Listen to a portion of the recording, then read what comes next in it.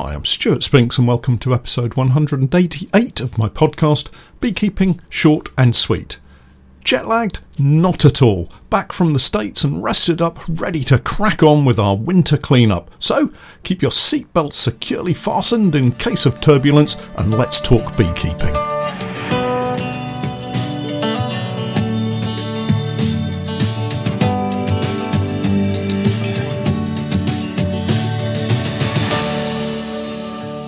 Beekeeping Short and Sweet, a beekeeping podcast for the inquisitive beekeeper with a short attention span. A beekeeper, in fact, just like me. I'm delighted to say that our podcast is now sponsored in part by Simon the Beekeeper. Making beekeeping an affordable hobby for everyone, Simon the Beekeeper provides the best value beekeeping equipment possible, along with a super fast delivery service. The bees won't wait, so their customers don't have to either. Visit the website at www.simonthebeekeeper.co.uk.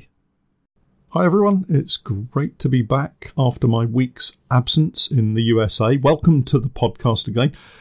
And what a great time we had in America. It was lovely spending Thanksgiving with my youngest daughter and her husband, and we had a terrific holiday, but it was eating, drinking, and generally winding down and relaxing. The bad news because of that is that I've gained a few extra pounds. So it's back on the bike for me just as soon as I've finished this podcast and back to the calorie controlled diet and no alcohol until the weekends.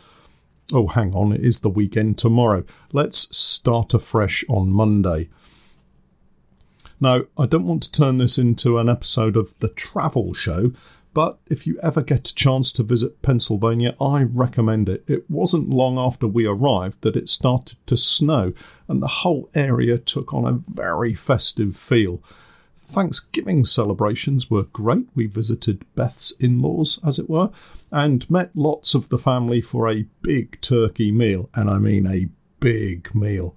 Obviously, I was on the vegetarian option, but it was a super meal, although I've never really quite understood the love of a cold potato salad option with a roast turkey. I'm sure there must be a tradition involved in there somewhere. Anyway, I did manage to squeeze in a little beekeeping contact while I was there. See, this isn't just going to be about travel. Unfortunately, it being Thanksgiving holidays, the local Man Lake store was closed for a few days, so I couldn't actually get in there again and have a look round.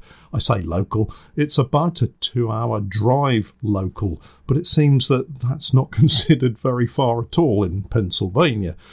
What I was able to do was to sign into a Bee Farmers Association Zoom meeting, that's the UK Bee Farmers Association, and watch a presentation by a bee farmer in the USA called Bob Binney of the Blue Ridge Honey Company. Many of you will recognise the name from YouTube, I'm sure. Bob's operation is based in the northeast area of Georgia, as you might have guessed, with the Blue Ridge Mountains. They have a 4-man team taking care of around 2,400 colonies and last year bottled around 1.5 million pounds of honey. Now that is a lot of honey. Not all from their own colonies, you understand. Bob and his team also pack honey from other beekeepers. It's always interesting to see how other beekeepers operate their hives and businesses, and always worthwhile listening in, as you never know what little gem of information you might pick up along the way. That one little piece of information that makes you go, oh, yes, that's what I should do. Having listened carefully to all the trials and tribulations he has with bears, I concluded I'm fairly happy only having to contend with mice and woodpeckers over the winter months. The point I really took interest in was his comments about the age of the queens that he uses. He requeens his colonies, all of them, when the queens are just around 2 years old. So that's the year that they're raised in and then the following year of production, with, as I understood it, the queen being replaced in the autumn of that second year. The best way to look at this is through the eyes of a bee farmer rather than the hobbyist beekeeper. When I first started beekeeping, I was told a queen could live for maybe 5 or 6 years if you were lucky. What they didn't tell me was that as a beginner beekeeper, I'd probably lose her in a swarm within the first 10 minutes of beekeeping. But what I also didn't understand back then was the life cycle of a queen and how over time she loses that vigorous egg laying that she first started out with, and that there's a gradual decline, not just in her productivity, but also her ability to keep the colony in what we would call a queen-right state through the use of pheromones. As she ages, she also eventually comes to the end of her store of sperm, which could result in her becoming a drone layer, another issue that many beekeepers will be familiar with. As a bee farmer, my primary focus is the production of honey, and for that I need large colonies with productive traits and therefore a productive queen. For the hobbyist, honey production isn't necessarily the main reason for keeping bees, and so the frequent replacement of the queen might not seem a major priority, especially if you've got some nice calm bees. I don't think this revelation from Bob was what you might call a light bulb moment. I already knew the reasons for replacing queens on a regular basis, but it did make me think long and hard about how I replace my queens. Honestly, it opened up a whole can of thoughts, not just the method of raising new queens and the kit I would need for it, but also the issue of good record keeping and how, honestly, I'd not managed as yet to find a system that works best for me. The benefit of new young queens is fairly obvious as you gain more and more experience in beekeeping. Vigour is so important in maintaining a strong, successful colony, and that is of primary importance if a decent honey yield is what you're after. Of course, we all know what large, vigorous colonies are like in spring. First opportunity, and they're off in a swarm, leaving you with a nice new vigorous queen, but only half a colony. Not ideal by any stretch of the imagination if you're looking for honey. So that's the big challenge if you want a shot at a decent honey crop. Another comment that Bob made during his talk that I thought was interesting was that he uses 5-frame nukes for queen rearing, not the smaller queen mating nukes that I love to hate, as you all know by now. And from memory, his reasons were very similar to mine, in that the 5-frame nuke is more easily controlled when a new vigorous queen starts laying, and less likely to abscond as soon as your back is turned. Lastly, regarding Bob's talk, he said that good equipment always pays for itself. I guess meaning don't scrimp on cheap gear that needs replacing within a year or two, but invest in quality equipment that will go on for years and years to come. It's something that I try to adhere to anyway. Oh, I just remembered another point. Keeping good records is really important, and keeping good records of everything helps. By that, I guess Bob meant not just inspection records, but honey production records and sales too. All of these things I have to get better at, if I'm honest. On the subject of records, I do find myself going back to my original iPad spreadsheet as a template for my inspections. It just seemed to have all that I needed, and no additional spurious information that would just eat up more and more time. I was having this conversation with my son-in-law Paul while I was in Pennsylvania, and he just happens to be a wizard with spreadsheets and coding, so I'm hoping he might be able to find some spare time to put a little something together for me. When you're considering what types of records you want to keep, it's important that it's right for you. Some of the data that beekeepers keep might not be appropriate or necessary for your own records, so mix and match what you need and discard the rest.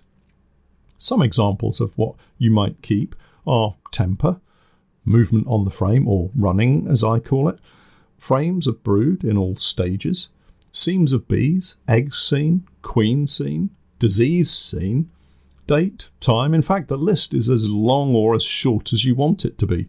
Some beekeepers keep a note of the weather too. Not something I do, but if it fits in with what you want to do, then go ahead and do it. There are, of course, a range of apps for phone and tablet out there, and these are even more extensive in terms of the data held. For me, I just can't seem to find one that's simple and straightforward, and if you're having to skip through multiple questions when you've got over 100 colonies to check in one day, it can add a lot of time to your day. I'm sure I'll get something to use for next season, but I'm not sure what that something will look like as yet, and it has to be data that I can go back to in the quieter months and review. It's absolutely no good keeping data if you don't have the time or the ability to go back and look at it. Now that I'm back from my travels, it's time to get back into the swing of things. There's a lot of work still to do. Luckily, I managed to get my brother and nephew to start painting some of the boxes at the unit, and I'll be heading over there just as soon as I clear the current COVID protocols. I have many more boxes that need painting, with a heap of bits and pieces over at the workshop that Pete is taking care of for me. Time now to get my head around exactly what I intend doing next season and set those plans in motion. With that in mind, this weekend, as I'm housebound, I intend putting together some planning notes for next year, and I'll share those that I can with you all next week. I do have a couple of plans that I'm going to keep to myself, just for now, purely because I want to get the detail down before I go off half-cocked, as it were. One of the main focuses now is the continued preparation of colonies for the winter months, and one of those areas of focus will be the winter oxalic acid treatments. With colonies hitting a broodless period around now, it's a great time to get at those pesky varroa mites as they sit outside the protection of sealed cells. Remember, oxalic acid won't penetrate the wax of a sealed cell, and so any varroa mites hidden inside escape those treatments. It's the phoretic mites, those sitting on our workers, that we're trying to eradicate, and if successful, will mean our colonies have the greatest chance of success coming out of the winter. If you only have a few colonies, then the trickle treatment method is ideal and very, very simple, and it doesn't take a great deal of time. The other task I've lined up for next week is a final trip around the apiaries, securing mouse guards, straps, and counting up all of the active colonies to submit to the National Bee Unit's National Hive Count. It's an annual count of all of the colonies that are out there, obviously of those people registered with the MBU. And if you are registered with the MBU and have access to your records via BeeBase, it's an opportunity to update your apiary details and colony records. If you don't know what I'm talking about and you're here in the UK, hop onto the internet and search BeeBase or National Bee Unit and you'll find your way to their website. I'll pop a link in the podcast notes as well, so that if you're struggling to find it, it's just a click on the link that I'll leave. Finally, it's time to start thinking about all those Christmas gift ideas that you want to put on your wish list if you haven't done it already. But if you want to be discreet about it, open up your computer and leave a web page open on the item that you want for Christmas. But remember to turn off the computer sleep mode, otherwise, like me, you might just end up with a blank screen. Well, it's a slightly shorter podcast this week, just time to get my suitcase unpacked and clothes put away, and then hopefully a negative COVID test, and I'll be straight back to the unit. With luck, normal video production will resume next week too, so expect to see some content popping up on Patreon over the coming week. Well, that's it for this week. Stay negative, as it were. I'll catch up with you all again next time, but for now, I'm Stuart Spinks, and that was Beekeeping Short and Sweet.